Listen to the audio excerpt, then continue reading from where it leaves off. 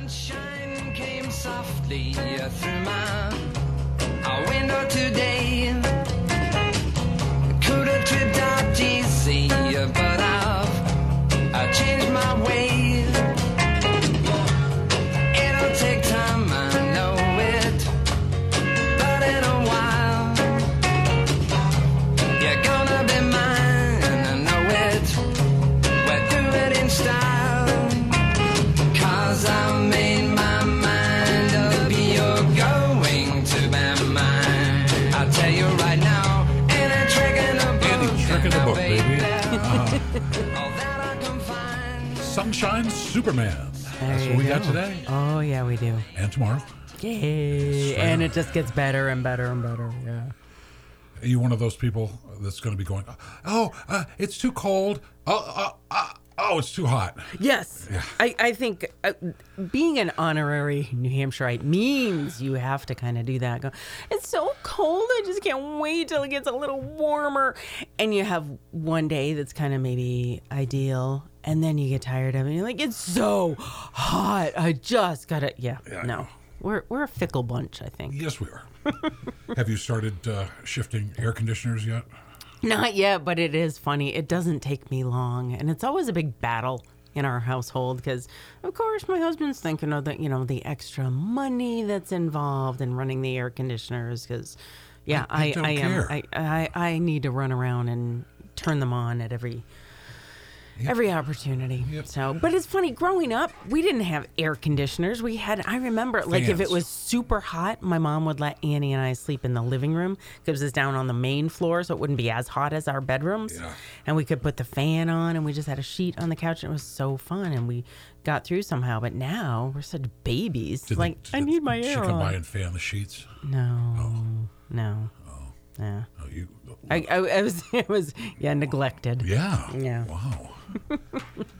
But it is funny, the things that we have now become used to. No, we had demand. the circular oscillating fans. Oh, sure. And those were like, Yeah. Oh, we just had, you were highfalutin then because we just had a big box fan Yeah. that you'd kind of set up and like, oh, I'm in the perfect spot. I'm not moving. Yeah. yep. Yes. No, I hear you. But Some of those hot days where you're like, oh, let's just go on a car ride because, okay, you can really crank the air up in the car. 265 air conditioning. What's that mean? Roll down both 265. windows and do 65. Well, That's what we called it. I see. Yeah, we got 265 AC. There Yeah. you go. Well, That's sounds it. very Yeah, impressive. That's Okay. it. Yeah, I gotta get a better class of losers, friends. Because I saw a story, I'm missing out on opportunities. L.A. thieves in a Rolls Royce. Mm-hmm. Okay. Yes. Prey on a drunk couple, rob them of $19,000 worth of luxury watches. How are wait, Yeah, I know. the drunk couple, when you first said it, I pictured kind of like transient folks maybe out on the street, but that's not necessarily it. They're just drunk. I don't know. And they're... Robbery happened on Sunset Boulevard at 12:52 in the morning, Okay. West Hollywood. Yeah. The couple was in their own vehicle when between 4 to 8 suspects approached them in a black Rolls Royce. The group of thieves demanded the couple hand over their watches. One of them was a Michael Kors watch valued at $1,000. The other was a Rolex worth $18,000. The victims appeared intoxicated and were not cooperative with deputies. Wow. Okay. Surprising. You need to be cooperative with the deputies, not cooperative with the Yeah, people with the boosted. pe- Yeah. Yeah, exactly. So They got that a little So we got backwards. guys driving around in a Rolls Royce on Sunset Boulevard, rolling but that's people the for thieves. watches. Yeah, the Yeah. thieves are driving around in a In a Rolls Royce. That's why I said well, that's how I they need got it. Better Yeah. class of loser. Yeah, I think so. Unbelievable. Better class of delinquents. Wow. Interesting. Yeah. Yeah, people would be so disappointed if they tried to rob me of my watch, and it's not gonna fetch the amount that Mickey's they're tail's thinking. broken, isn't it? A little bit, Yeah. yeah, but I think that's part of the charm. Yeah, it is. Yeah, I want to move to Los Angeles. Wow. Yeah. It gets more and more appealing, doesn't it? No, not at all. Okay. I just see that stuff and just going, are you kidding me? No. Are you kidding me with that? Wow. But, I mean, it's everywhere. It is everywhere. Oh, sure. There was a big hoo-ha in Rhode Island. A hoo-ha, you say? A hoo-ha. Okay. Yeah. some school board are removing honors classes. What? Yeah. Why? Because Because it upsets the kids that aren't in honors? Yeah. No. Yeah. Don't tell me that. They want to de-level stuff so it's accessible to everybody. Okay. So there's no point really in trying really hard to do your best at anything. Yeah. Okay. Good. That's a good plan. You get it? Love it. Love it. Why would you try to better yourself or really stretch or really achieve anything? Yep. I know. Some guy parent who identified himself as a dentist with immigrant parents from Mexico said, "You guys are doing this for someone like me. My parents didn't speak English. Nobody asked me. Like, I'm the person you're supposed to be trying to help. So you guys have your own idea of what diversity, equity, and inclusion means. It doesn't take into account an actual person that's been through some of the worst public schools in Chicago, lives in neighborhoods where people are shooting each other, drug dealers and gang members." He said, okay, if you guys really believe in equity, then pick an average or below average dentist and see what you get. But you guys get the ratings. You pick the best that's available. And you know what? In some fields, that's what you need. You need the best. And I'm here to speak about that. It's embarrassing that you guys have done this. There you go. And he's right. All right. Yep. He's right. Yeah. And apparently the school administrators hired a consultant to justify it. Oh, good. I like how that was phrased. Yep. Not a consultant to say, to weigh in and give us advice and see, is this a reasonable way to go? Yep. That it really is what it is. We just want this justified. So if you could just come alongside. Some father, another parent was there saying, okay, administrators hired a consultant to justify this. And no one thought about the impact this would have on the kids applying for financial aid for college admission. Not one top school in our state or Massachusetts has gotten rid of honors. Not one. Right. And our consultant that you hired is all proud of the fact we're going to be the first one. Woohoo! Yeah. Yeah. He said, I'm not sure that's something you want to be proud of. No. Nope. Very well put. But no, we got to do away with the honors because the kids who aren't honor students are going to feel like they're in a shame spiral. You know? Wow. Wow. It doesn't work, kids. No. It doesn't work. No, you and I sit there and point fingers going, no, Yeah. you don't understand. Right. You're Yeah. Okay. Yeah. We're not woke, Peter. Man, I am far from being woke. I'm all set with that. Tell you what, it's 8:12. The sun is out. If you can play hooky today, you want to do a little fishing, be a good day to do it. Or turkey hunting, you could do that too. We're going to see if we can catch up with Mark Beauchesne over at Fishing Game, and he'll give us the lowdown on what to do outdoors. So we'll take a break. Back with more right after this.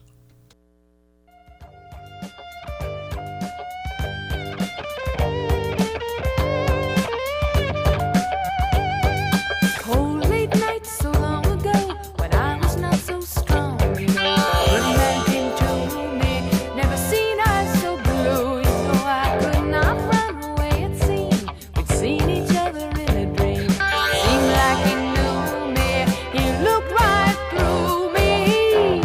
Yeah. Come on home, girl, he said with a smile.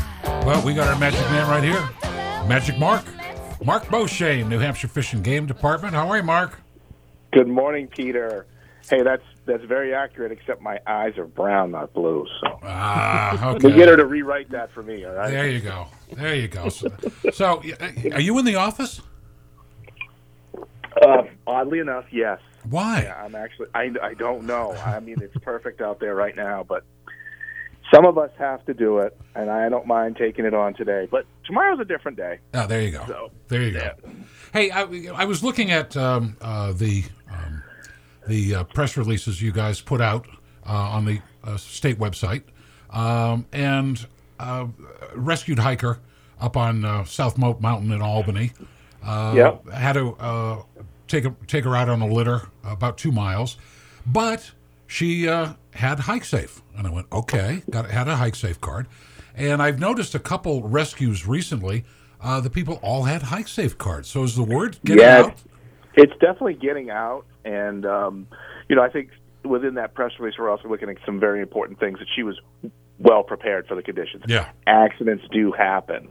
But if you're prepared for the conditions and you follow the 10 commandments to hiking, you're going to be in better shape than someone who doesn't, just kind of shows up in flip-flops and hopes for the best. But, yeah, definitely the Hike Safe card is gaining in popularity, and I love it. I think it's great. People are understanding the value of that contribution to help ensure that the best search and rescue people that are out there, the volunteers and our staff, are well-trained and well-equipped, and this helps pay for that. You had Fish and Game COs responded along with members of the Lakes Region Search and Rescue Team and medical students from Solo. Right, and they're right there, right in North Conway. So what a better field training opportunity for those folks that are doing those wilderness first aid training, or wilderness EMTs even at Solo. No, but I was just struck recently. I've noticed more and more people that have been taken off the mountains had Hike Safe cards, and I went, "Wow, okay, it's finally getting some decent traction." Yeah, and we've had knock on wood, a fairly quiet start to the hiking season this year. I mean, it's been fairly safe, and folks have been paying attention, and there's been a couple here and there. We had an individual last week that had to take a helicopter ride off of a mountain, but off Smarts Mountain. But for the most part, it's been fairly safe this spring, and we hope it'll trend that way throughout the summer as people enjoy the great outdoors. Yeah, there you go. And no shortage of things to do right now. Oh my! I mean, gosh, you've got turkey hunting going on through all this month. You've got the Winnie Derby kicking off this weekend. Fishing. I mean, pick a place. Yeah, I spoke with Ray Meyer with the Scouts, and they're actually running that Winnie Derby this year, and he said that they're way above previous year's registrations, so they're looking to set a record. He's excited because the proceeds help the Scouts, etc. So, and it looks to be like a killer weekend on the Big Lake. I mean, the weather looks perfect. So, well, yeah, there's so much to do. Just a matter of finding the time to do it all. And you've got Downing's Landing reopened, right? Reopened. Yep, we did that last week ago today with the governor. Yeah, much different weather scenario, but it was awesome. It was fun to get out the giant scissors and the ribbon and do all those fun things. So wow, well, that's good. I've never done it. I've never seen one, so it was pretty cool. And I don't know if we'll see another one in my career here, but I'm going to remain hopeful. And it's cool you got Chris to show up, huh? Oh yeah. Yeah, he was thrilled. He had a blast. Oh, that's good. He hung out long after the thing was over, just talking with family and the folks that were just hanging out too. Excellent. So, what are you hearing about turkey season? Is it going okay? Boy, all of my all my Facebook feed is just people shooting turkeys. So I'm going to say with that, it's a very good turkey season. I'm still seeing them too myself, out and about. So. I think folks are having a good time. I think the weather's been great for them, and it's going to get a little bit more difficult as we get more leaves, but people will figure it out. They do every year. Oh yeah, and you still got time to clock's ticking, but still got time to get in on the moose lottery.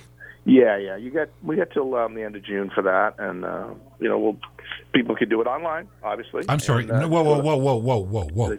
You got until we don't have till the end of June. End of May, excuse me. I'm way ahead of myself. Yeah, here. yeah. Don't be scaring me, bud. Oh well, do you want till the end of June, Peter? Yeah, no. I already put in, so I'm good. Oh, you're good. No, you've got till the end of this month, right? Yes. Okay. Thank so, you. 27th of May. They even say midnight, which is, very, very official. You know what I mean? Oh, yeah. But you go to our website, huntnh.com. Then you can find the Moose Lottery application right there. So cool. All right. So, yeah, right now, everything's still going your way. I mean, as far as outdoor stuff. It is. It is definitely going my way, your way, anybody that can be outside and play. And, we're excited about berry camp's coming back. So we're going to get kids back up to camp coming in the end of June. So I'll be up there raking leaves and doing yard work and making it look nice for the kids when they get there. We recently had a donation from New Hampshire Operation Game Thief. They donated a brand new high-tech UV water filtration system for camp.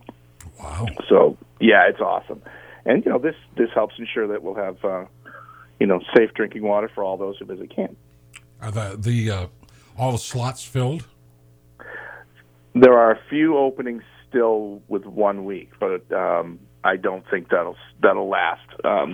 Friday is the last day for folks to secure their spots via payment. So, Gotcha. All right. Wow. So we know license sales past couple of years were good because of COVID. People were home and did some more fishing, did a little more hunting. Is that still carrying through?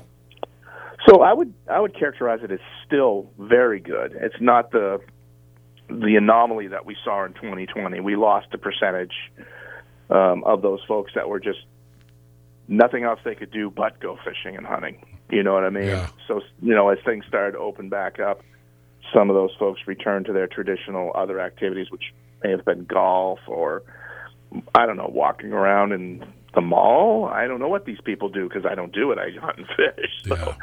But we're still well above where we were in 2019. Good. Which is good for all. I mean, that's good for the agency. It's good for those that are out there participating because there's more people enjoying and more people learning, more people sharing to ensure that we're going to pass this down for generations to come. And with more people doing stuff, then the state could get more excise tax revenue through Dingle Johnson and Pittman Robertson money. Yeah, so that's based upon license sales, and it would take a lot more than what 2020 did for us to be on the minimum. Yeah. But those dollars are increasing with the PR money. So it's just a matter of getting the match.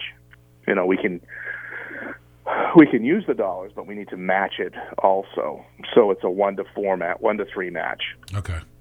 So they give us 75 cents for every 25 cents we bring to the game for projects that are related to hunting, fishing, access, etc.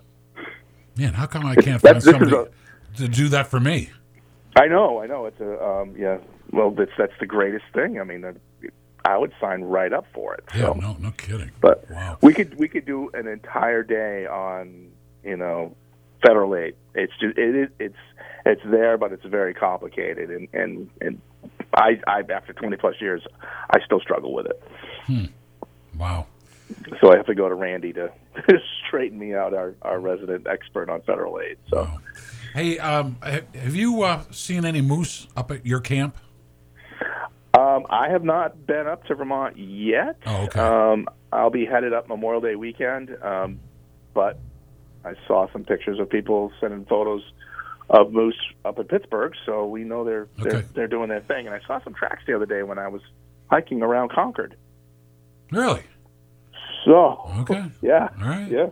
Okay. That's yeah. good. I don't know how far off I was on that critter, but I'm with the dog, and the dog's got a bell, and that's just to kind of keep people and the critters, aware that there's a fast black and white dog coming at them. Gotcha. But in control because she's wearing a GPS collar with a program on it. So. All right. And very quickly, we got to run. But how did Discover Wild New Hampshire Day go? Well, it's funny you say that because today is our official wrap-up day. We get all our staff together that work with planning on it and go over what happened, how we did. So we came in just under 8,000 attendees. We get a grant from the Wildlife Heritage Foundation of New Hampshire. They granted us $10,000 to do this event. We came in under budget. Nice. Which is always a good thing when folks are out there support you. And we couldn't do this without the Wildlife Heritage Foundation. They provide the dollars to make it happen, and obviously people love it. With 8,000 people here, it was great. So save the date, Peter. April 15th, 2023. There you go. My oldest son's birthday. There you go. Oh, nice. That's good. Nice. All right. Well, Mark, always a pleasure. And same here, my man. Wrap up your meeting and go play tomorrow. I'll be outside. Don't you worry. Good boy. All right. We'll talk. All right, thank you. See you, man. All right. Take care. Bye. Mark Beauchesne, New Hampshire Fish and Game Department. So, yeah, fishing, hunting, moose lottery, blah, blah, blah. Get out there. And April 15th next year, Discover Wild New Hampshire Day. Taking a break. Back on the other side. with more. Coming back for more, and I know she's no good. Can't leave her, but I know I should. Everybody says, watch out, boy. She'll break your heart like it was a toy. You better save it for a rainy day. You better Save it for a rainy day. Now that's talking about putting money aside for down the road when you need it. And somebody who knows much more about that than I do, or Jeannie.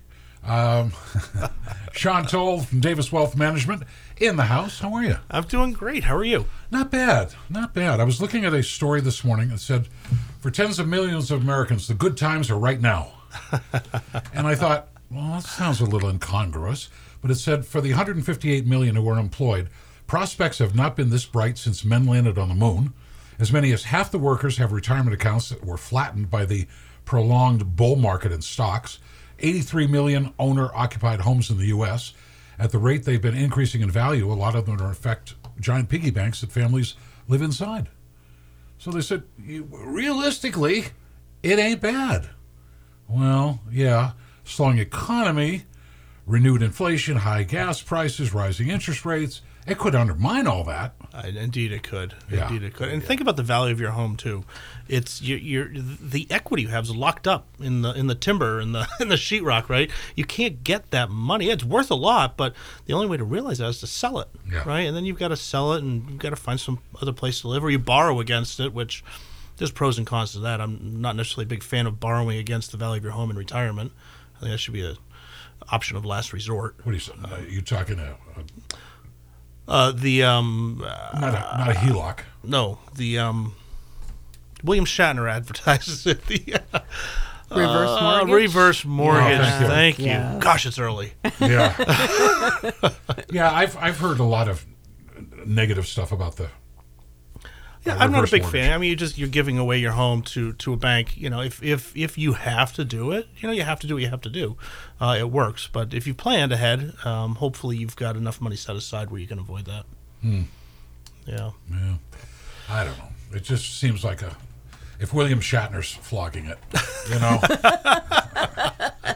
Because that's his area of Oh, expertise. yes. Yeah. Beam me up, That's Scotty, what we and let's reverse mortgage the home. Yeah, there you go. So, hey, one thing I wanted to mention for everybody that's listening today, we're going to talk a lot about phases of retirement and the risks that you face and the opportunities as well. I'm hosting a dinner workshop at the New London Inn next Thursday, May 19th. It's going to be at 6 p.m. So if you're out there and you are close to retirement or you're thinking about putting a plan together and you have some concerns, come to the New London Inn and join me. I'll be talking about a lot of topics that are of concern to you if you're facing retirement or you're in retirement.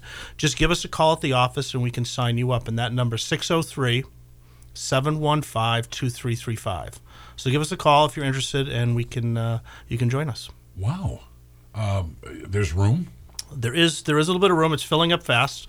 Wow. We did it a few weeks ago, and I had 45 people in attendance. So, Whoa. yeah. And this one, we're filling up. So if you have any interest, call our office 715-2335. Speak to Deborah Lois, and we'll get you on the list. Excellent. You and I could go. There you we could go. do crowd control. Be crowd control. They see us at the doors. They're like, never mind. Well, we can have a guest celebrity appearance. Yeah, there you go. Oh, that's great. And New London Inn's a sweet spot. Oh, it's a wonderful Yeah. location. The food's great. It's the history of that inn is really amazing. Mm-hmm. If you haven't been in there, it's very cool. All the hand-hewn timbers are visible, and it's got That's the where my creaky wedding floors. reception And, was. oh, Yep. good choice. Yep. Nice. Yep. No, I Good get it. choice. Let's see. Was that the first? No, never mind. 8:37. All right. So what are we talking about today, Sean? I thought we'd just discuss a little bit of some basics here, talking about the phases of retirement, right? Your retirement planning starts, quite honestly, when you're a little kid. You know, when you sell your first lemonade or shovel your first driveway, you start making money. Yeah, if you've got some discipline, maybe you put a little bit aside. Hopefully, mom and dad are saying put some money into savings, and that's what retirement's about. Is saving for retirement. Make your money and put some aside and let it grow over time. So we consider that the accumulation phase. Okay. You're working, you're making money, you're accumulating that retirement savings. Right? Then we get into retirement, it shifts a little bit. Now it's called the preservation phase. You can no longer contribute to that money, your savings. You're not making money anymore. So what you want to do is make sure you can preserve that money, and because what's the biggest risk we have? It's running out of money. Yeah. Right? That's the biggest single risk retirees face today. Outliving my money. Outliving your money. Yeah. Because as I tell people, I've got good news and bad news. The good news is we're living a lot longer today. It's great. Medicine has us living, into our 90s, hundreds. However, However, yeah. the bad news is that, by and large, your retirement planning process, if you're not paying attention to it, isn't designed to keep you in retirement for 40 years, right? You're typically looking at, historically, 20 years or less in retirement. Now we're spending 20, 30, 40 years. So you really got to make sure that the money you have, you don't run out of. So there's a lot of things you can do to try to hedge against that risk. Wow. So is that the what are the slow go years? So we got the go. Oh, right. No go, and what's slow go? Well, so let's do it in order, Okay. right? So the day you retire, Yep. you're healthy, Yep. you're active, Yep. you're playing golf, you're Yep. going on the boat, you're doing whatever. Those are your go-go years. Oh. Right? You simply stopped working, but you're still very active. It's Oh, go, okay. go, go. Oh, okay. Right? Every day's a Saturday when you enter retirement. All right. Right, and then we shift and we go to kind of slow go years. We're not going on the hikes anymore. Maybe we're playing golf less, or maybe we've sold the clubs. You just start to slow down. You spend more time at home, and this is the joints ache. Yeah. And so you just slow it down. Okay. And then the no go years are the years where, all right, I really can't get out of this chair and go too far, and now I'm really maybe sedentary. But I'm not spending money. Well, you're spending money in different places. You're not spending it at the golf course anymore or the trips. You're spending it on healthcare and other things like that. So that's in kind of your preservation stage. Gotcha. Okay. The go, slow go, and no go. This third stage of retirement doesn't impact us as much because it happens after we pass away. It's your distribution phase, right? So hopefully you haven't run out of money. And when you pass away, you have some money in the bank still, and you have your assets. You've got your car, your home, jewelry, maybe gold in the safe. Yep. I know you have some guns, and they're going to go to your beneficiaries. That could be a wife, ex-wife, children, grandchildren. Whichever of my kids gets there first. Whoever gets there first. Yeah. That's why you need a will and a trust, but that's a different issue. So that's important to plan for as well. And a trust, or just a trust? Yeah, you need both. Do you need both? You do. Okay. Yeah. Okay. Yeah. The trust is what you set up while you're living, right? You take your assets and you put them in the Peter St. James Living Trust. Mm-hmm. All right, and all your assets are in there. And then when you pass, that trust dictates exactly how they're handled. And the beauty of the trust is you can avoid probate with that. And probate is a very long, lengthy process. Yeah. And it's something that you don't want your kids to have to go through, right? They're grieving your loss, and now they have to deal with the courts and they have to run and they're ads fighting in the over the papers assets. It's public. Yeah, That's it's the other public, thing. and you have to have copies of that and receipts, and it's a pain. It's as my friend said years ago, it's open kimono, right? If you have any sense of privacy, when you pass, if you don't have your your assets go through probate, everybody knows everything. Yeah, that's not good. Yeah. All right. So, note to self: will and trust. Yes. Do that. Yes, very important. Wow. So we're living 80s, 90s? We are. If you're 65 today, you're definitely, I shouldn't say definitely, the likelihood is you're going to hit your 80s, right? And if you're in your 70s, you're probably going to see your 90s. And if you're married, the odds of living longer even increase. I don't know why, but if you have a spouse, technically the odds are you're going to live a little bit longer than if you're single. So what are the chances that people are flush with money and they're not going to run out of money? Yeah, I hear what you say. Hey, your first lemonade stand, your first lawnmower. Yeah. I didn't do that. You had hard. college in the way. You had finances and blah, blah, blah, blah, blah. There was always bumps, and the road to hell is paved with good intentions. Mm-hmm. I had great intentions. But it's like, okay, now there is some money. Yep, there is some. less than what I should have, but okay.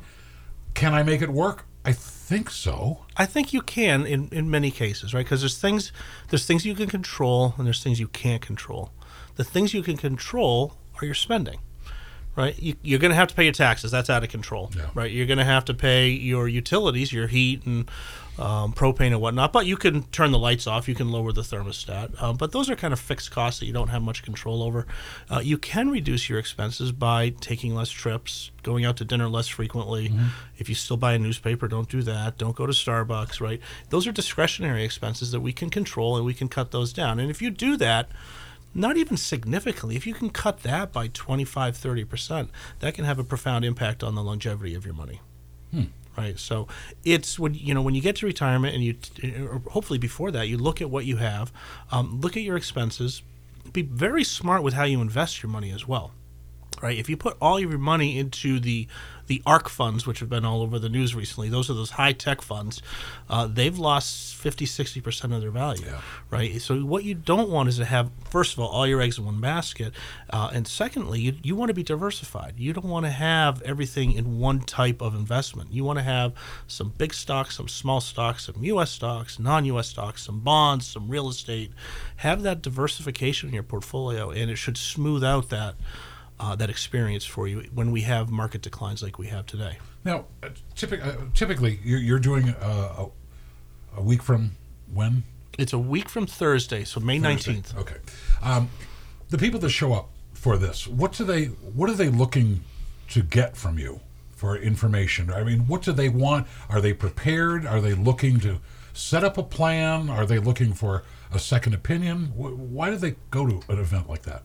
I think most people come because they're concerned that they haven't done the right thing. Most people that come, the vast majority that come to my workshops, don't work with an advisor. They've been doing it themselves. Okay. And I say to them, I said, well, what do you have? Do you have your retirement plan? Do you have a financial plan? They go, yeah, here's my 401k statement. I said, that's not a plan. Yeah. That's a piece of the puzzle. That's a pot of money you have. What are you doing about insurance? What are you doing about ensuring that you have lifetime income? How are you addressing the risks in your portfolio? Are you rebalancing it? So there's so many pieces of it. Look. They do. Listen, I am so happy when some people come to me and I look through everything. I say, boy, you guys have done a great job. Perhaps potentially it was by accident, but they did the right things, and they've got a good amount of money, and they've got their long-term care insurance, and they have their trust in place, and they've done the right things, and it works for them. Others are kind of deer in the headlight, saying, "Oh my God, I'm 62. I want to retire in 3 years. Yeah. Can I afford to?" That's what I was wondering. Yeah. Can I afford to do it? So that's when we sit down. And it takes hours, Peter. I sit down with clients and we go over everything. The most important thing, which I mentioned just previously, was those expenses. Where are you spending your money, right? How much is your mortgage? When is that paid off, by the way? Because that expense will free up money when it's over. Yep. What are your expenses? What are your investments? What are your goals? And you bring all this together, and hopefully you can create a solid plan for them. Sometimes there's just not enough money, and you've got to be, not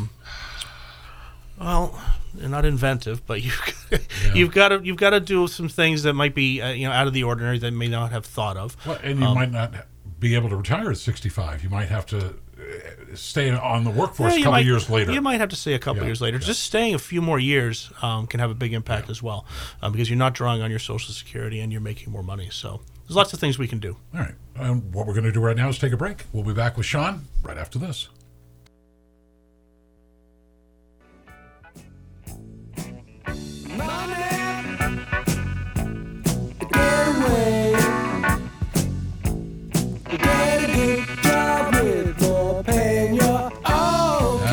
About money. Sean Toll, Davis Wealth Management, DavisWealthMGMT.com, in the house with us. You were talking about accumulation phase. If we're all living so long, right? Why is life insurance so important in the accumulation phase? What's the big crank? Well, there's you can use life insurance for several different things. The primary objective for somebody who's accumulating money and is raising a family, and maybe both spouses are working, is to protect that family if one or both spouses die. Right? If you lose half your income because the husband gets in a car accident or something, now the wife. You always kill us off. Well, it's Because we're expendable.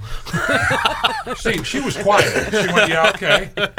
I'm with you. Yeah. Right, but so let's say you lose half your income. Not only do you lose half the income, if the children are young, now you need to find potentially daycare for them or whatnot. So your expenses increase, and so that'll help cover that to make sure that they're raised appropriately and with enough money, and hopefully you fund college or whatnot. So the traditional use of life insurance money.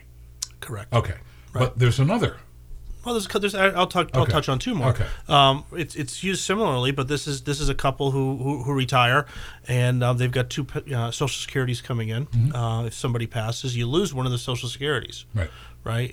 Now the resulting one may increase if the person who passed away had a higher Social Security, but you lose some income. So if you have life insurance there, it'll help supplement that lost income for that remaining individual. And then the other way to do it, where you're using not a term policy, which is what I basically just described, you use one that builds cash value over time. If you start when you're young enough, you can accumulate quite a significant amount of money. Is that whole life? That would be a whole life type policy, right? And so then in retirement, you can now borrow against that cash value that you've accumulated. And the beauty is you're basically creating income for yourself by borrowing against the policy, but you're not paying income tax on it, right? Because you're borrowing it. So it's a little bit like a Roth IRA in how that works. So that's another way to use it. Do I have to pay it back? You don't. Okay. Everything you borrow reduces the death benefit. Right. So if you pass away, that's going to be reduced. But at that point in time, hopefully you're not using it for that. You're using it for the income, not the death benefit. Okay. Yeah. All right. I know you talk about that, and I just wanted to say, why is it so important? Okay. Well, 3 reasons right there. Right. And this is one of the topics that I discuss at our dinner workshops. And as I mentioned, we're having our next workshop on Thursday, May 19th at the New London Inn. And if anybody has an interest in attending, I'd love to meet you, love to share with you more about what we talk about here on the show. Give us a call at the office at 603-715-2335. Speak with Deborah Lois, and we'll sign you up. And there's no cost. You can join it. There's no cost. It's all complimentary. Yeah. You get a nice meal out of it, hopefully some education, and I'd love to meet you. It's not like a timeshare deal where they're not going to let you out in the parking lot. No, I'm not selling a condo. No. No timeshares. It doesn't work that way. No. Okay, that's good. And Deborah Lois will be happy to hook you up with Sean. And yeah, it's a great venue, good food. Indeed it is. Indeed it is. And one of the things we talk about is inflation. And everybody is feeling inflation today. And this is like something we haven't seen in 40 plus years. Reading the paper this morning, the UN is now saying they can expect food prices to increase globally 37%. Now that's won't be across the board. I think that's going to be tied to things based on sunflower and wheat, because the Ukraine is a huge exporter of both. And unfortunately, a lot of the countries that can't handle that inflation are going to get hit with it. They export a lot to African nations, some Middle Eastern countries. Sri Lanka now is facing riots because of rising food costs. So it's the poor countries are really going to take this on the chin. We're going to feel it as well, but hopefully we can handle it.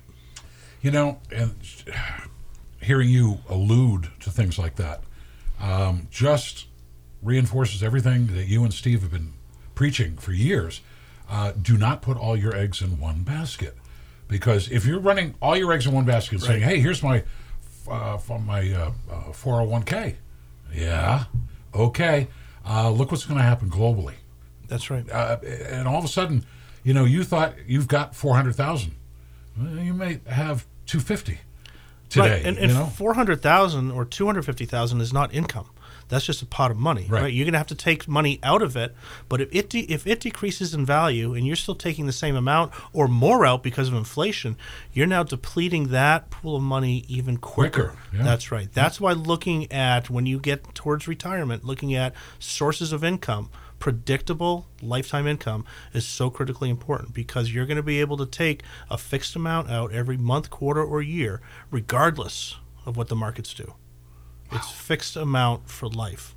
And sometimes you can find policies that'll give you inflation-adjusted income for life. So it's really important to understand the risks that you face from longevity, from inflation, from market risks, and understand how that can impact your income and what it can do for your savings, because you don't want to run out of money. Are you starting to see people that have said, the market was good, I made some money, But now I'm looking around like you. I'm looking at the paper. I'm going, uh-oh, riots, war, inflation.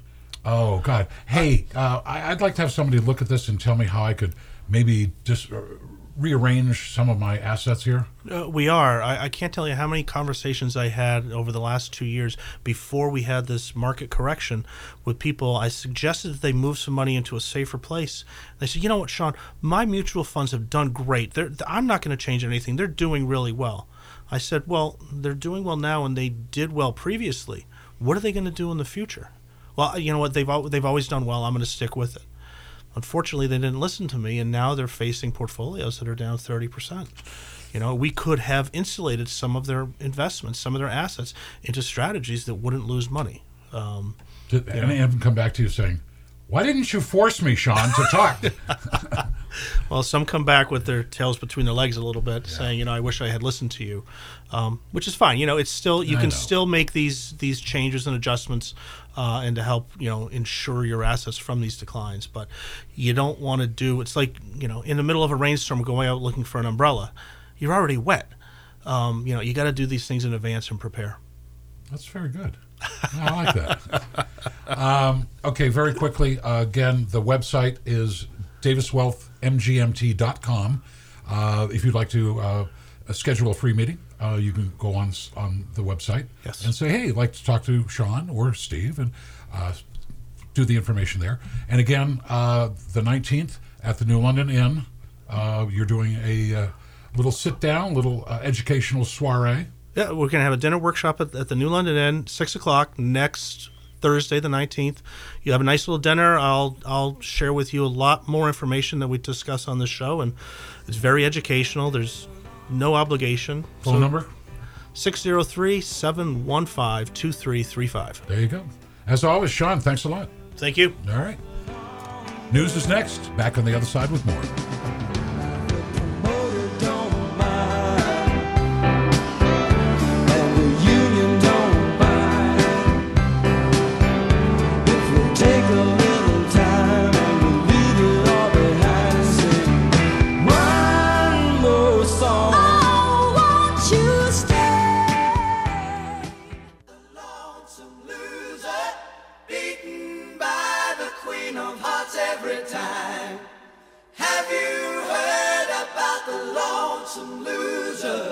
He's a loser, but he still keeps on trying.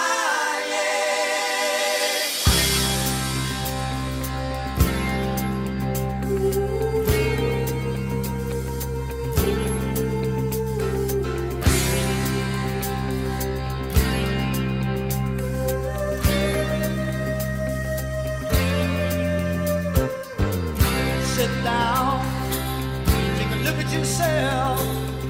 Don't you want to be somebody? Someday somebody's gonna see inside. You have to face up. You can't run and hide. Have you heard about the lonesome loser, beaten by the queen of hearts every time? Have you heard about the lonesome loser? He's a loser, but he still keeps on trying. Unlucky in love, at least that's what they say. He lost his 907, Aussie band, did pretty well, late 70s, early 80s. Little River Band, Lonesome Loser. Red Sox not going to lose tonight. They are going to be playing down in Atlanta, taking on the Braves. First pitch, 7:20. You can hear all the action on News Talk 99.7 WNTK. AM 1490, FM 98.9, WUVR. And I like your confidence with Thank that. you. They are not going to lose. They're not going to lose. No, not going to lose. They're going to do great. And we've got so many great sponsors helping to bring you the game, including La Valley Building Supply in Claremont, Newport, and West Lebanon, Estate Wildlife Control in Canaan, Key Chevrolet in White River Junction, Yastramski Electrical Services and Emergency Power Systems of Kentucook, Lumber Barn in Bradford, Twin State Coin in West Lebanon, and Colonial Pharmacy in New London. Just some of our many, many sponsors. Thank you, and thank you. And also want to thank our next guest who's going to come on the air with us this morning from the Fish and Game Department, Law Enforcement Division, the head of law enforcement, Lieutenant no, why was I going to say Lieutenant Colonel? You're full Colonel. Full Colonel Kevin. I'm a full colonel. There you yes. go. Yep. Colonel Kevin Jordan is with us. How are you, Kevin?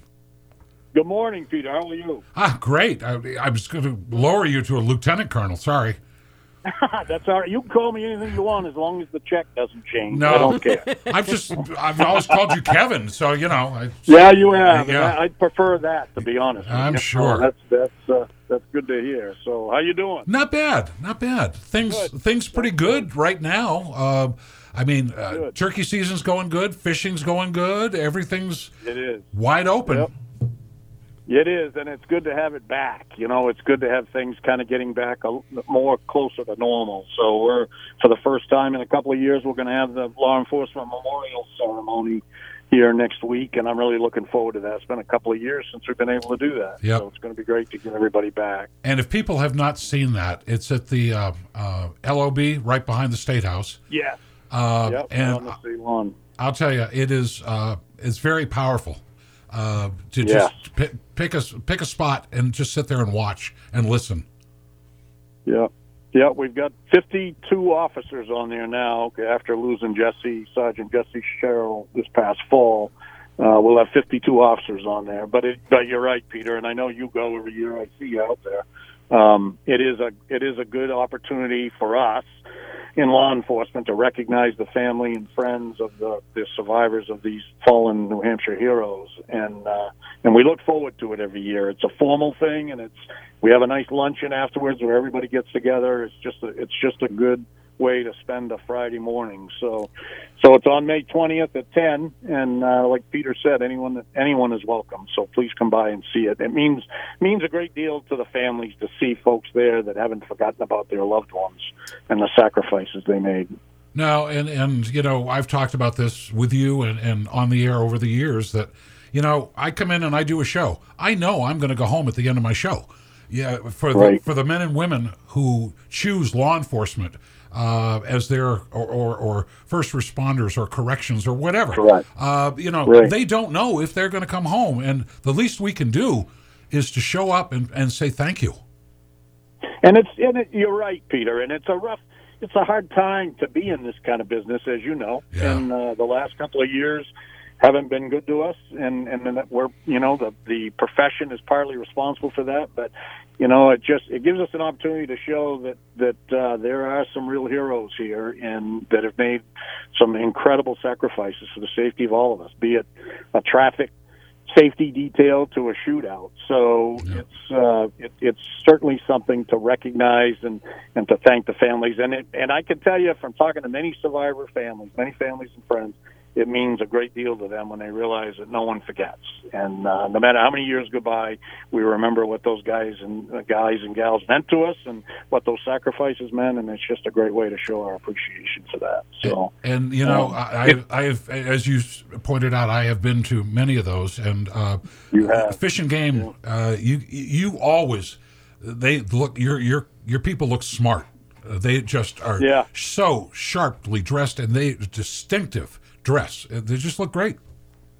And it means a great deal to them. So we've got 35 guys, and I have to fight to keep a few of them back to cover the state because they all want to be there that morning. And state police, Manchester PD, you know, a lot of the PDs have really conquered, have really good turnouts, and it's important to have that. The horse units will be there, the motorcycle units will be there, the pipes and drums. It's quite a ceremony. It really is. We look forward to it every year, and we haven't had it since 2019 because of COVID.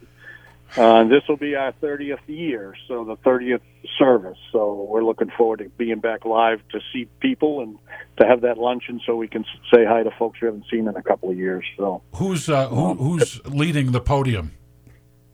That would be me. I'm the president of it, so okay. I'm still doing that, Peter. Okay. That's of all the things I do in law enforcement, and I mean all the things I do.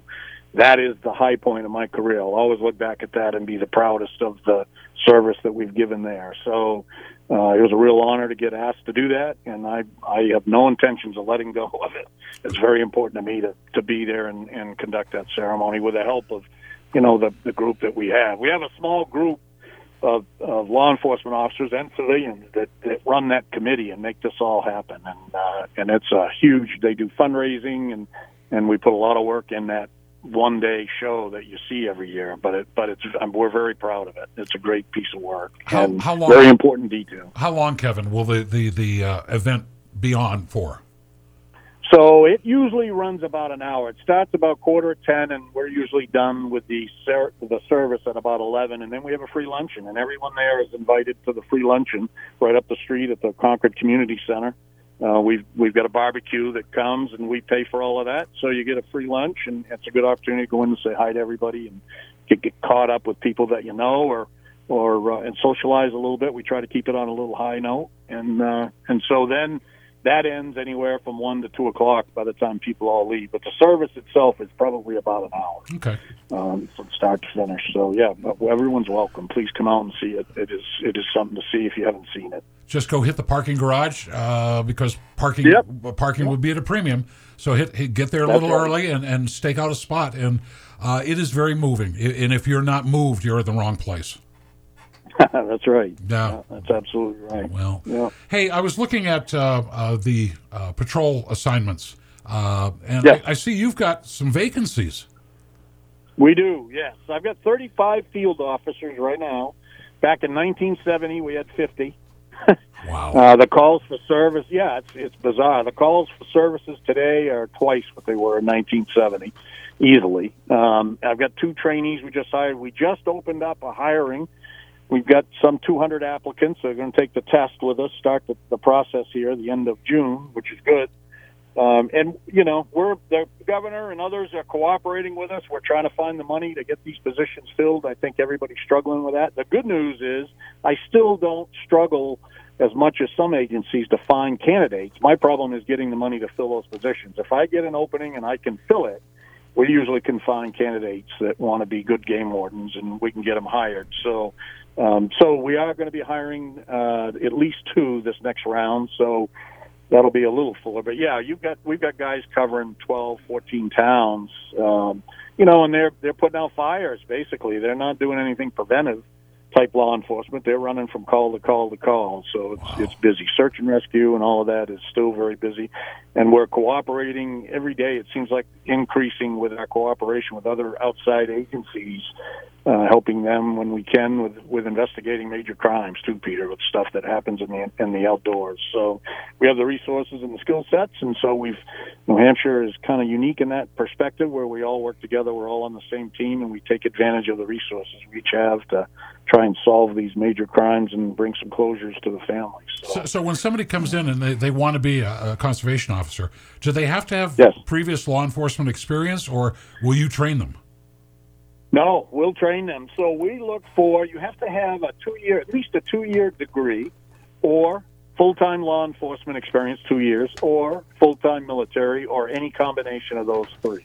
So as long as you've got one of the 3, we'll do the rest. I don't even care anymore. I've long since given up on hiring hunters, because I've got working game wardens right now that never hunted before they came here, and they made great game wardens. So we can train them. We can train folks to do whatever we need them to do. So what I want is someone that's willing to work, someone who's committed to New Hampshire, that loves the outdoors and animals and the sport of hunting and fishing and trapping, and we'll do the rest. Wow. Get your hair cut and come see us. We'll do the rest. There you go. And it's a good bunch. That's why I've stayed. So I'm in my 31st year, and the reason for that is it's a pretty easy place to work. These people, these officers they couldn't work for a finer bunch. All I got to do is stay out of their way, and it's like a small family, and we're very close, and it's a lot of fun still. So as long as it stays that way, I'm going to stay. But so it's a good place to work. It's a great place to work, actually. Kevin, you were talking about how the calls twice what you did back in 1970. Yeah. Okay. Yeah. But back in the 70s, everybody in the small towns knew their conservation officer. There was a relationship. They did. Now you're sitting there and you're running from call to call to call to call. Do you still have the advantage of having that local relationship? We do, but they have to fight more. The officers have to fight more to find the time to go into the PDs and visit with people, to stop at the general stores, to have the relationship with the farmers. They still do it. I'll give you a good example. We opened a boat launch the other day up in a patrol area up around the Lakes region. The local officer was there. He was standing in the parking lot. I was visiting with him. And no exaggeration, Peter, 5, 6 different vehicles went by. They all hollered out his name. They all rolled the window down, waved to him, and hollered out his name. So that community presence they still maintain that. It's alive and well, but it's a lot more work today because they're spread a lot thinner than they used to be in the 70s. So, but they're still pretty well known, especially in the northern half of the state with the small communities that they're serving. So they're a big presence. These guys they don't hide. They're out every day, and they're a big presence in the community, and they're a little famous because of that television show. So it kind of puts them in the limelight, and it helps build those relationships. So all of that has been important. Yeah, but that's important to you, isn't it? The relationships. Absolutely. You can't do this job. You cannot do this job if you don't have those relationships. If you think you're going to go out and solve fish and wildlife crimes and do it all on your own, you're sadly mistaken. You just are not going to be successful. The officers that have established these relationships with their constituents and their communities are the guys that are solving crimes, and it helps in so many different regards. In search and rescue calls, when you need volunteers to help you, these people will flock to your side because they want to be a part of it and they want to help, and it makes a huge difference. That whole community policing thing is more important today than ever, I think, in being successful in doing this job. You just can't do it alone. You need the help of the community. So. Well, and you're a classic example. You and Wayne Saunders, North Country Boys. That's where that's where you came from. Yep. Oh yeah, and that's how we worked up here. We established those community relationships. We still have them.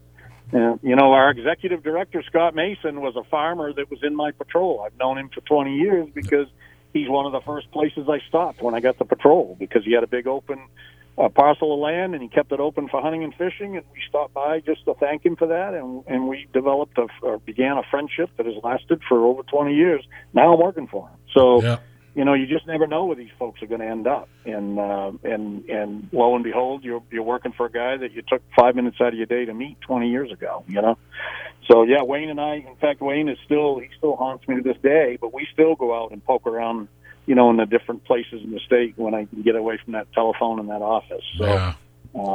And I'm doing that more and more now, especially in this nicer weather. So we'll be out. No, we'll be looking for you, Peter. I hear you, and I remember some Pete Lyons, Lakes Region CO. He had a black lab named Poacher, and now we knew we'd be out ice fishing, and we knew that somebody might be catching salmon and not releasing them immediately and putting it under the snow. Maybe they're going to take it home with them. And we'd sit there and we'd be laughing, going, "Oh, you're screwed. Here comes Pete and Poacher. Oh, yeah. It's all over." Yep. And Pete would just walk by going, "How you doing?" And there's Poacher. He's digging through the snow, and, "Oh, look at this. 3 salmon. Bagged you." Oh, yeah. Yeah, all he's got to do is entertain the fishermen while the dog does all the work. We still have that today with the dogs and canines that we have today. So they're amazing. They do amazing work, Yeah. And they're a great asset to the state. For sure. Oh yeah, I mean, if you have to decide, are you going to cut Fluette or Moxie? Oh, Fluette's gone. You keep Moxie. That's right. Yeah, that's exactly right. And they all know it too, Peter. They all know the dogs take a priority, as far as I'm concerned. So you're right. So you're right. They haven't filmed new episodes of Northwood's Law.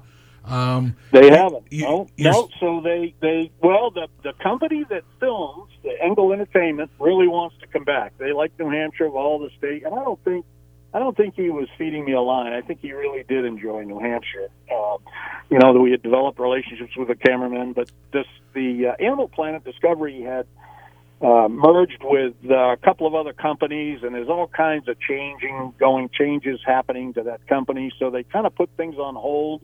With us, they wanted to do a couple of this whole theme of filming, everyday action of law enforcement has been very successful for them. So they're spreading out their wealth a little bit. They're doing Lone Star Law, which is Texas. They're doing some stuff in Louisiana. And so Engel keeps telling me they're going to come back. And, we've had 12 seasons, and it's a lot of work.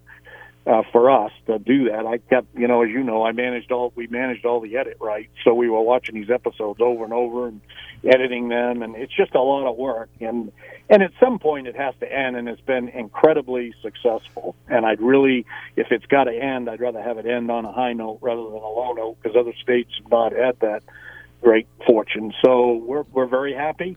I do think it has done New Hampshire a lot of good. I can tell you it's put us on the map in a lot of places all over the country, and I think that has been important. It certainly helped my agency, which was one of the goals. Yep. And it's I don't think the guys are disappointed. I think it's a lot of work for them to take the cruise around. So it's not a bad thing. We're getting a lot of pressure from people everywhere we go. They want us back on. So who knows what's going to happen? We've left the door open. I said, hey, we're here. We're not going anywhere.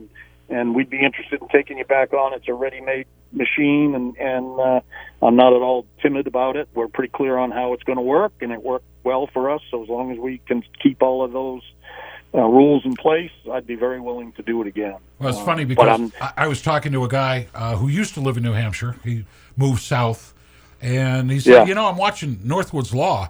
He said, boy, that's a little campy, don't you think? And I said, what do you mean? He said, he said that Holmes guy, boy, could he put that accent on any thicker? I said, that's not an accent. That's Matt. No, that's the way he talks. Yeah. That's right.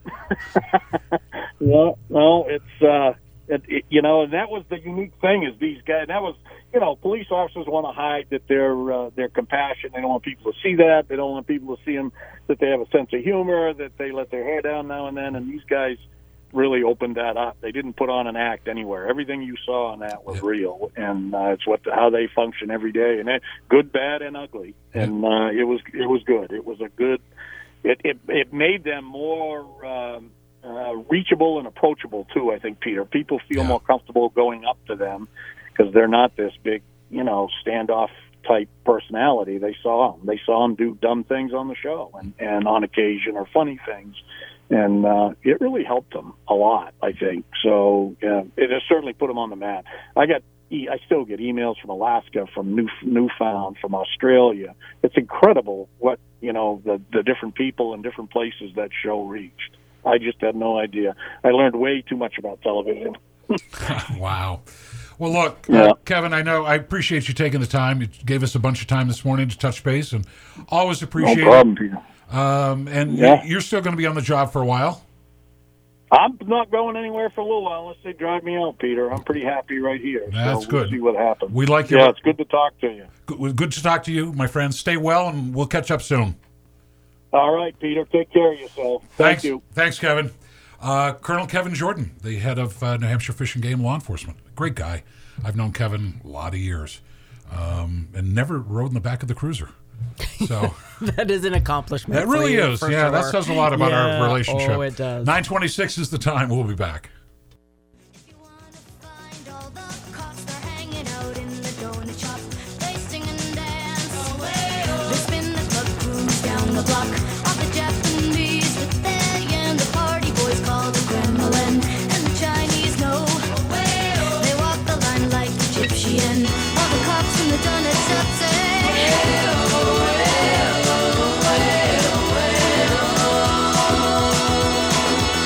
Walk like an Egyptian. Walk like an Egyptian. Susanna, she gives those eyes. And apparently Prince was watching the video, and he saw her doing the walk like an Egyptian, the eyes, fell in love with her. Really? Yep. And just thought that was all it took. That's all it took. Okay. Just one look. Yep. And she went, yeah, thanks, go away. You're creepy. That's nice. Was that before he was the unpronounceable symbol? Yeah. Right. Formerly, whatever. Yeah, known as. Yeah. But yeah, the eyes when she's walk like an Egyptian. See, now I'm all distracted because you said just one look, that's all it took. And I'm not even worried about the song. I'm trying to think, what was that commercial that they pirated that for? I don't know. Doris Troy did the song. I know, but then they took the line, like they do so many times. Yeah, I know. They take it, and then you can only think of the commercial. Just one look. Yeah, I know. That's all it took. Yeah, I don't know. Sorry. All right. Thanks a lot. Okay. That's pretty much it. I know what we're doing for the next 28 minutes. Trying exactly. to figure out what the commercial is. Please help Jeannie. Yes. Call. Yes. Give me a call. It's those kind of things that bug me. Bad news. Yeah. Firefighters, multiple agencies battling a brush fire, White Mountain National Forest, Oh no. up in Shelburne. It's west of the Lead Mine State Forest. It's called the Centennial Fire. Why does it even have its own Why does name? it? Yeah. Why are we naming fires? It's burning near Hogan Road. And if you know where that is in Shelburne, avoid it, please. Apparently, they were called to the scene yesterday. It's a steep, mountainous terrain area, burned across part of the Appalachian Trail. So it's grown to a point where it's out of the jurisdiction of the U.S. Forest Service, being handled by Unified Command. No major threat to property or life. But again, if it's 25 acres right now and it's burning, and if you got a breeze, Oh, yeah. and it's tough to get there. Sure. Yep. It's, that's sad. I know. But hey, okay, warmer weather, yay. Problem. Right. Right. I'd like a little warmer weather, but maybe a day of rain before that, Yeah. To kind of keep that risk down a little bit. Not good. Not good. Red Sox tonight, 7:20, first pitch. Red Sox, Atlanta Braves, 2 games, today and tomorrow. Then it will shift to Friday. They're heading out to Texas. They've got 3 games set with the Rangers. Then they come back. This is so weird. Who schedules this? Friday, Saturday, and Sunday, Red Sox are in Texas taking on the Rangers. They leave Sunday night. Sunday night after the game. Yep. Fly back to Fenway so they can take on the Houston Astros. Yeah, that is kind of funny. No, Houston's right there. Just been in your state. Yeah. All right. Okay. So anyway, first That'll pitch work. tonight at 7:20. You can hear all the action right here on News Talk 99.7 WNTK. AM 1490, FM 98.9, WUVR. And I know that a lot of people are worried about Tom Brady. What's he going to do when he's not playing football anymore? I know you want to know if we have to start a GoFundMe page for Tom. Yes. Well, apparently, news came out. Yeah. He's going to join Fox Sports as the lead analyst for the premier game of the NFL weekend. Going to be broadcasting alongside Kevin Burkhardt. And apparently, Burkhardt and Brady are going to be the replacement for Joe Buck and Troy Aikman, who bolted to ESPN. Wow. Yep. Fox has got to be very happy. Yep.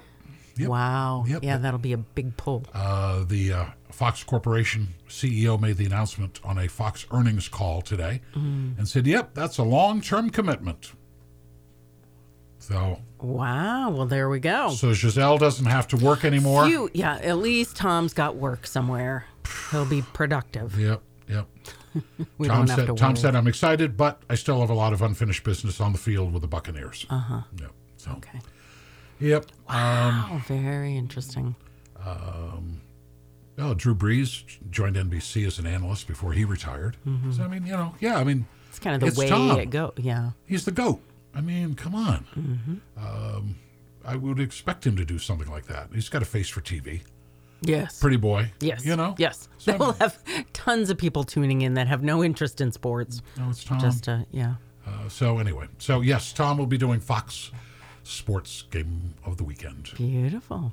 Can't imagine what they pay him for that. Oh, I know. I know. I know. Yeah. Again, we probably don't have to do the GoFundMe page. Whatever. Yeah.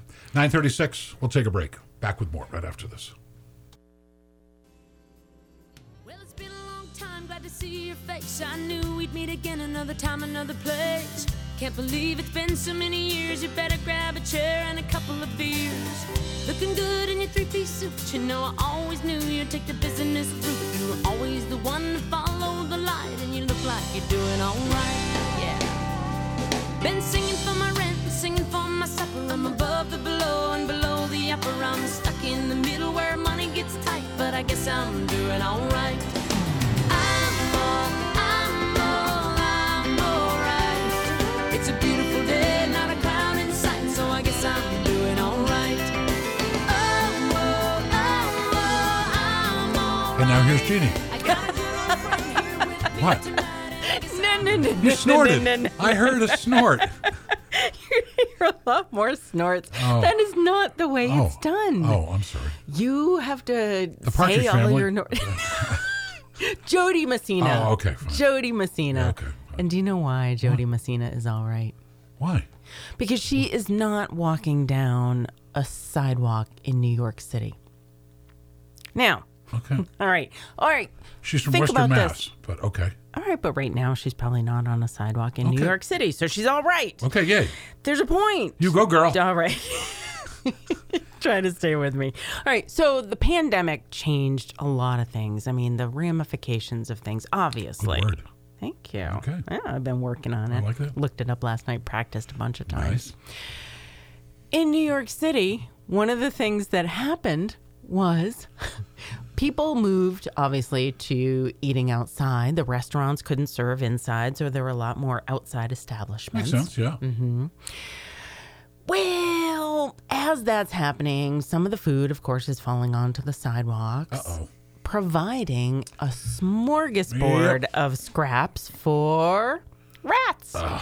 The city's rats. As diners shunned the indoors for outdoor dining, so did the city's rats.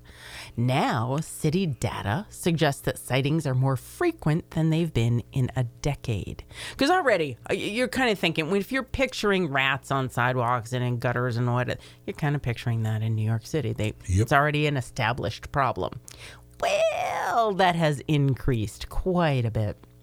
In the first 4 months of 2022, the number of sightings was the highest recorded since at least 2010, which was the first year online records were available. So, obviously, pre-pandemic routines are kind of returning. People are going back to a little bit of normal. But it's also business as usual for the rats. They're just continuing. They've got an even better life now, and they're going on and on. Well, rats have been a long-standing problem in New York City. Every generation of leaders has tried to find... and four-legged. Yes, of all various types. Yeah. The four-legged type, people have been trying to find ways to eradicate the problem and cut down on those kinds of things. Mayor Eric Adams, when he was the borough president of Brooklyn, annoyed animal rights activists and upset the stomachs of several journalists and people who were following the stories by demonstrating a trap that used a bucket filled with a vinegary toxic soup to drown rats. I'm okay with that. Lured by the What's the scent problem? of food. I think seeing the bucket of drowned rats is... Oh, there's the term, a drowned rat. Whatever. You're fine with that. All right, let's go on. They spread disease and vermin. I mean, gross. Yeah. And then so Mayor Bill de Blasio spent tens of millions of dollars just trying to do more frequent trash pickup, to kind of prevent the problem that way. The city launched a program to use dry ice to suffocate rats in their burrows. It demonstrated the technique for reporters where workers were chasing and not catching rats. That's what they want to do. You ain't paying me enough to chase a rat. Oh, and now their latest effort is just padlocking the curbside trash bins to kind of keep down on the... But the rats are already here. But I know, I'm not sure. The prevention is a little too late. Just like what were you saying earlier, or somebody was saying earlier, you're already out in the rain and you're getting wet and you're looking for an umbrella. It's too late. Do the one Peter likes, the bucket of drowning, the toxic soup that they can drown in. I went to a restaurant in Manchester. Yeah. Years ago. Yep. Okay, I mean years ago. Okay. And hadn't been there before. Mm-hmm. I went, okay, we'll stop in. Sure. And it had a walked in and it had a window looking out the back. Yeah. There was the dumpster. Oh, no. And as I'm standing there looking at the menu, I look outside. Mm-hmm. There is a rat the size of a boxer. Okay? Yes. And I'm looking at this going, okay, not eating here, all done. Yeah. This thing was a beast. Right. And I'm like, what the hell are you feeding it? Yeah. Whoa. I know they're there. Right. I don't want to see them. No. Okay. Nope. And we don't see them in the numbers that they're probably seeing in New York City. Unbelievable. Ooh. Nope, never went back to that restaurant. Yeah, yeah. Really all set. Thank you. Yep. 9:46. But you come back after the commercial break. We'll be back.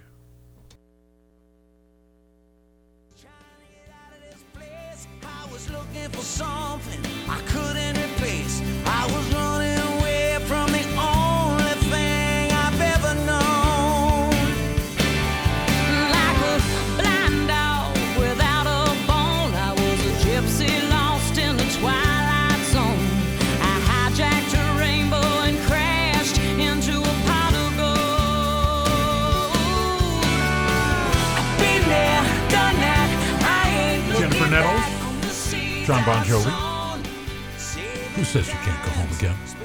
It's a catchy little thing. It is. Yeah. Yeah. Good sound. I don't know if I would have matched up Jen Nettles and John Bon Jovi, Yeah. but it worked. It did. Yeah, it was kind of cool. Yeah. 9:52 is the time. U.S. Marshals pleased to announce the arrest of the fugitive of the week. Ding, ding, ding, ding, ding. Matthew Stevenson, 41 years of age, wanted arrest warrants issued by Manchester and Portsmouth PD. Strong arm robbery. 7 counts of assault, criminal trespass, breach of bail. He was featured April 27th here. And apparently the phones were ringing. And then it was updated on May 3rd, and they added the $500 reward. Yes. Yes. Okay. It's unknown whether or not somebody's going to get any of that. But Okay. since the original feature, it was pointing to the Rochester and Shapley, Maine area. And yesterday afternoon, U.S. Marshals went to Shapley, Maine, based on new tips. After a short period of surveillance, Mr. Stevenson was seen at a camper on Hubbard's Cove Road. U.S. Marshals requested the assistance, York County Sheriff's Office, Maine State Police. They responded and assisted in the arrest of Stevenson. He was turned over to York County Sheriff, fugitive from justice, and he'll be held without bail and eventually returned to New Hampshire. So, Wow. Yeah. Wow. All right. Well, good. I mean, congratulations on a great capture. Yeah, nice job. It does That's work. interesting. It does. Yeah, and that's what I was thinking. Is it just puts that many more eyes and ears out there for folks to kind of partner with law enforcement and do the best thing for the person that they're looking for as well. Well, and Give them that opportunity to turn things around. that very weird story about the jailer goodness. her special relationship prisoner. Yes. You know, Yes. I mean, they were on the run, and it's like, this isn't going to end well. No. You know? And clearly it didn't. She's dead Yeah. now. What- But what was self-inflicted. she? Yeah, exactly. Yeah, yeah. What was she thinking the outcome was going to be? I mean, how are you entertaining these thoughts and thinking, you know what? We're gonna escape. I'm gonna aid and abet, and I'm sure that we've thought ahead of all these other things, She sold her and house. we'll get away with it. Yeah, I just, how are you turning your life that upside down? We're and moving to thinking, Belize in yeah, Central America. There's no yeah. extradition. You know, I don't know. But yeah, it did not turn out the way I think she anticipated. No, she. There was a high-speed chase, and apparently at the end of the chase, she turned the gun on herself and died in the hospital. So, yeah, it's just, you know, yeah. Tragic all the way around. Yeah, It was it's just not- I don't yeah. see where you think this is going to be a happy ending. Right. It's going to be a Hallmark movie. You And know? it's one of those things that one bad choice propels another bad choice, and just the choices get Yep. deeper and deeper, and the consequences are higher. Yeah. So yeah. Now here's not a good a thing. bad choice, but it's not tragic. Okay. All right. 29-year-old Florida man made a series of 911 calls to inform police dispatchers that President Joe Biden should be in jail, while convicted drug lord Joaquin El Chapo Guzman should be freed from custody. He wants to do a little swap there. Yeah. In okay. response to that legal advice, Yeah. offered in 3 separate pre-dawn calls, Oh, that was nice. he was arrested for misuse of the 911 system. Yeah, they're thinking that it's not an emergency. We already know this. Dialing from an apartment in Palm Harbor, a Tampa suburb, he was initially informed information he was providing was not of a non-emergency situation, warned not to use it again. Nevertheless, he persisted. Deputies arrived at his residence. He was on line with 911. The call was cut short. I gotta go. The cops are here. He Oh gosh. released on $150 bond. Arrest reports note. Wait for it. If you tell me there's no drug or alcohol, okay, go ahead. Indication of alcoholic influence. All right. Phew. Yeah. Because Yeah. It's just. would have so many other concerns if not. Yep. So it's like seriously, dude. Again, not really good choices there. What are you thinking? I like how persistent he was. He's been told by the 911 operators, this is not an appropriate use of 911. Do not call again. He calls over and over again, and they come while he's on the phone with 911. Did you butt dial? Have I mistakenly hit a number on my phone? Yes. But butt dialing. It's in your back pocket. I'm aware of what it means. Yes. No, there's that you're not thinking about. Misdialing is you're actually misdialing. The one in your pants. Okay, well, my phone is usually in my purse, but yes, have I accidentally had it Have bump you called something 911? in? No. Have you? A friend of mine did. No way. Yeah. It's like, how do you butt dial 911? Yeah, well, there are buttons that are set up okay, on your okay. phone to go directly there. So, yeah, I can see how that could happen.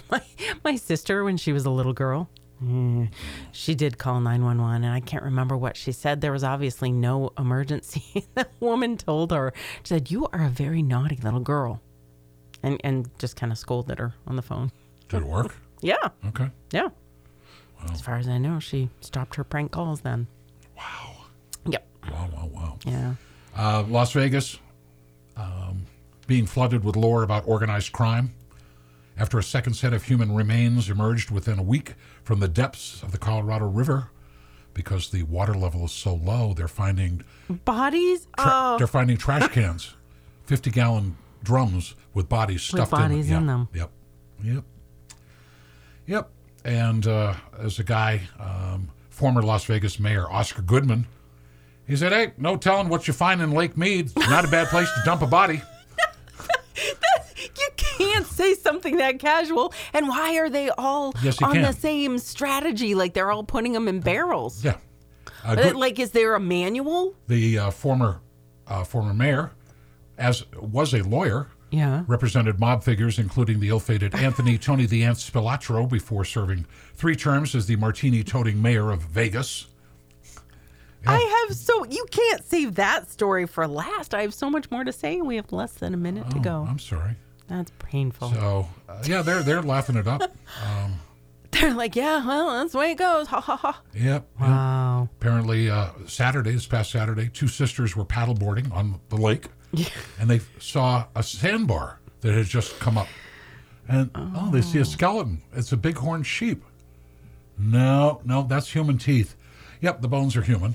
How are you mistaking a human I don't skeleton know. for bighorn sheep? We have so much more to say. You are killing me. Come back tomorrow. All right, I will. All right. 10 o'clock. Have a great day, kids. See you back here tomorrow morning.